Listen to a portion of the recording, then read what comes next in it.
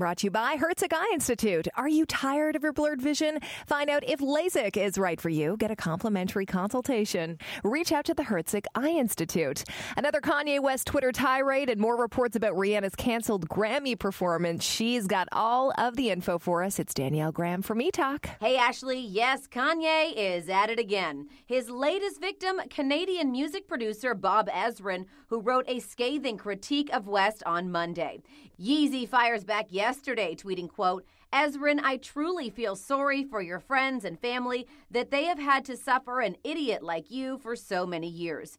Kanye also takes aim at one of his usual targets, Taylor Swift, adding, quote, I made Dark Fantasy and Watch the Throne in 1 year and wasn't nominated for either. And You Know Who has 2 albums of the year. Next, following her denied court injunction against Dr. Luke last week, Kesha is thanking her supporters. The singer takes to Instagram to say, quote, Thank you is not enough, but it is all I have. The support I have received has left my face swollen from tears. At first, it was bronchitis. Then TMZ reported it was a breakdown during rehearsal. Now, Page Six says Rihanna backed out of the Grammys because she was wary of giving a subpar performance after seeing the magnitude of Kendrick Lamar and others' rehearsals. What do you think actually went down? Tweet us at eTalkCTV. And on tonight's show, Celine Dion's touching tribute to her late husband. All that and so much more at 7 on CTV.